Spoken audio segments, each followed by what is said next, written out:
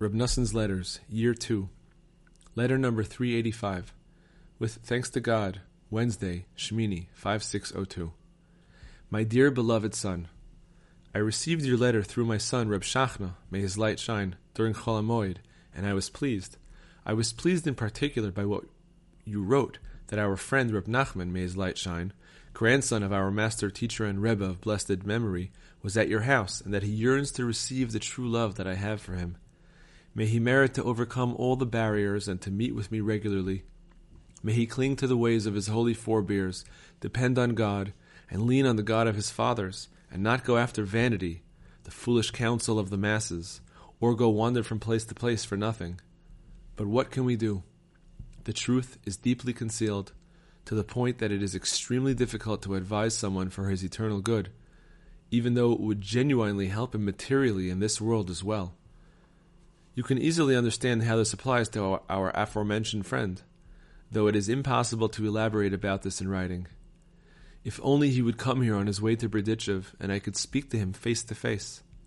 Perhaps I would be able to encourage and inspire him with words of truth, which emanate from the words of his holy grandfather, our master, teacher, and Rebbe of holy sainted memory.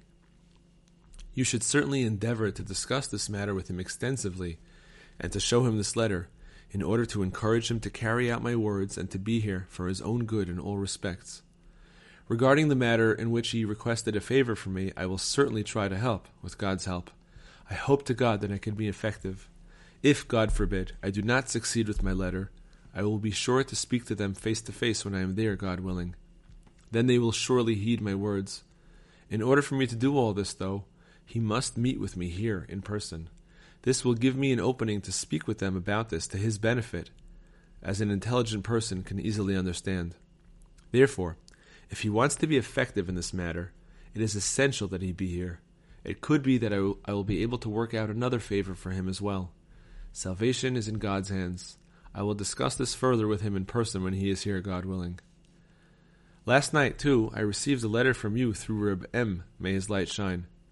You wrote that you may not be able to come, God forbid, this coming Shabbat, and you asked me to wait here for you until the Shabbat after that.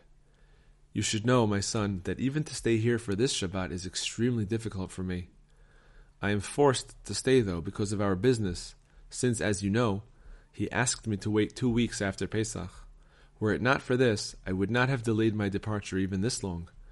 If only you would come for this Shabbat. But on the Sunday or Monday afterward, I plan to travel to Uman with God's help. I simply cannot delay any longer. It is therefore essential that you come this coming Shabbat. Besides, who knows? Maybe you will have more impediments, God forbid, the following Shabbat. I cannot continue, as the deliverer of this letter is in a hurry. The words of your father, hoping to see you soon, alive, well, and happy. Noson of Breslov.